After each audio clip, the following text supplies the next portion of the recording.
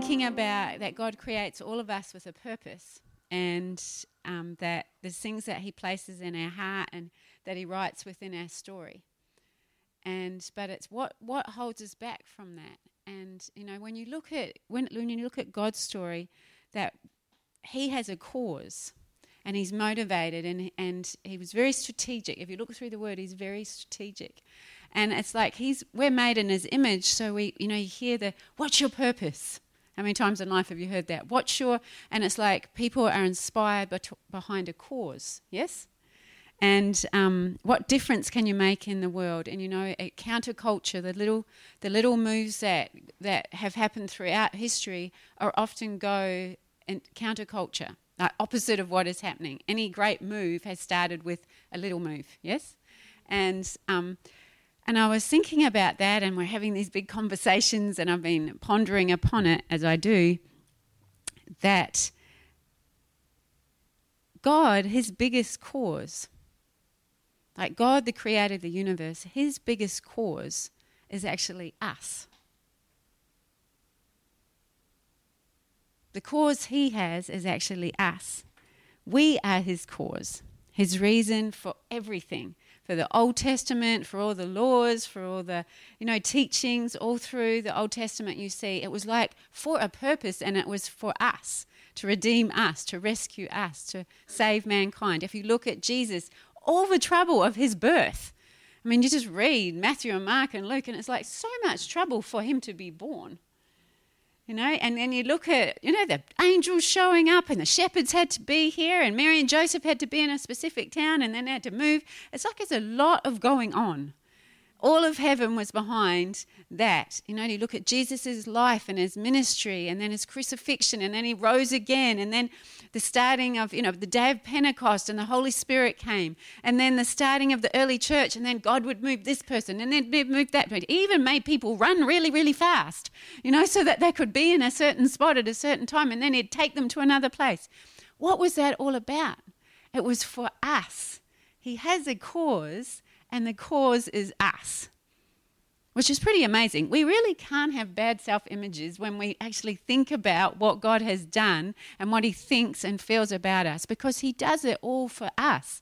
There's a saying in the great evangelists, they say, like any evangelism, they say, if you were the only person in the world, God would have still done what he's done. He would still have sent Jesus, because you are his cause. I am his cause. And like he sees us, and we're important, and it's like the enemy attacks, the world has all this unworthiness, and you're just not important, and don't rise too high because you're the tall poppy syndrome. You don't get too big, but it's actually God. We are his cause, and he thinks we're spectacular, and he thinks we're worthy enough to go to the cross for.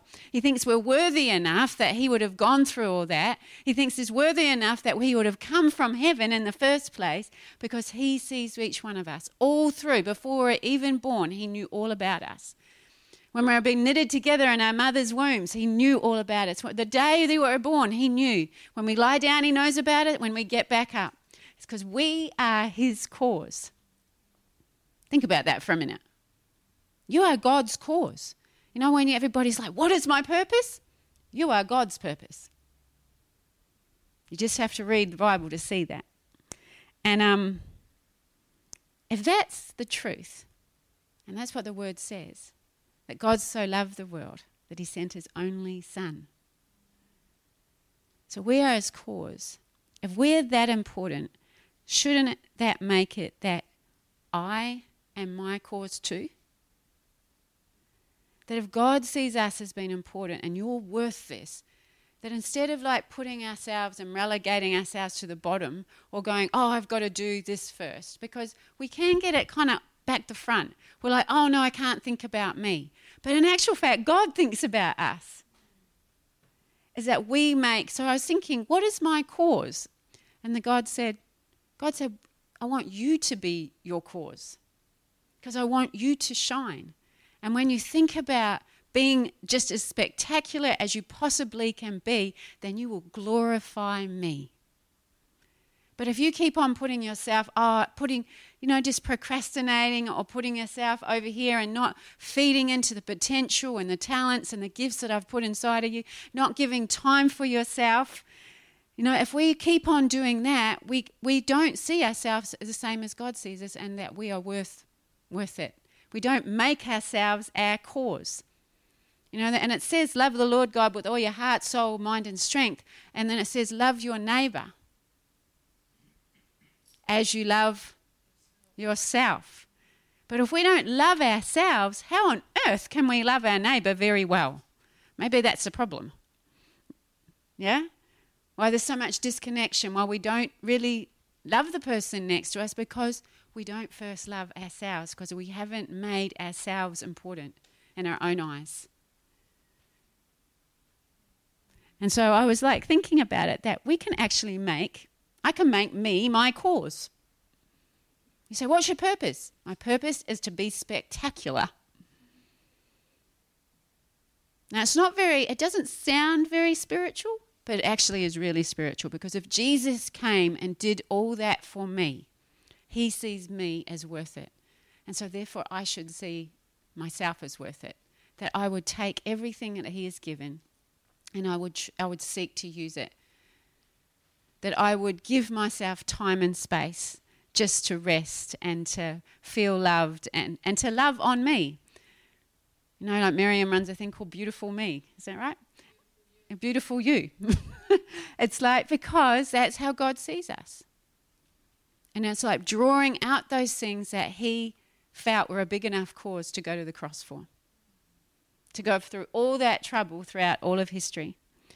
So if we acknowledge that we are worth being a cause for, then we'll love and care for ourselves in a greater way, and then we'll be able to love others better too.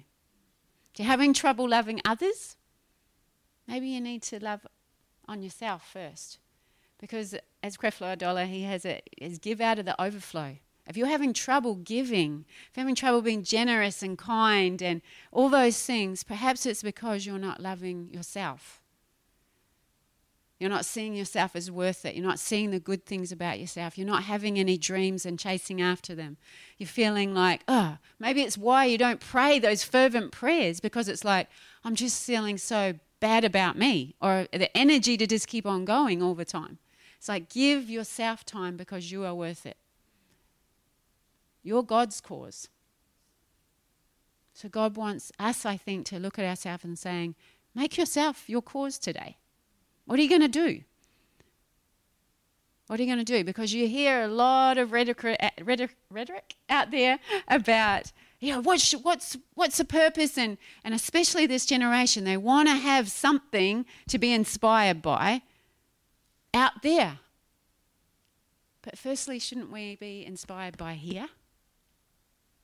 Why are we always looking outside when we really need to be looking at us? Look at us and go, who am I? And how has God made me and created to be? And how can I be most spectacular for him? Because when I do that, I shine. And when I shine, I glorify him and I attract people to the light that's within me that is from him. So make yourself your cause this week. It actually is just a little flip on, the thinking of it's out there about everybody else. Yes, but we must love our neighbour as we love ourselves.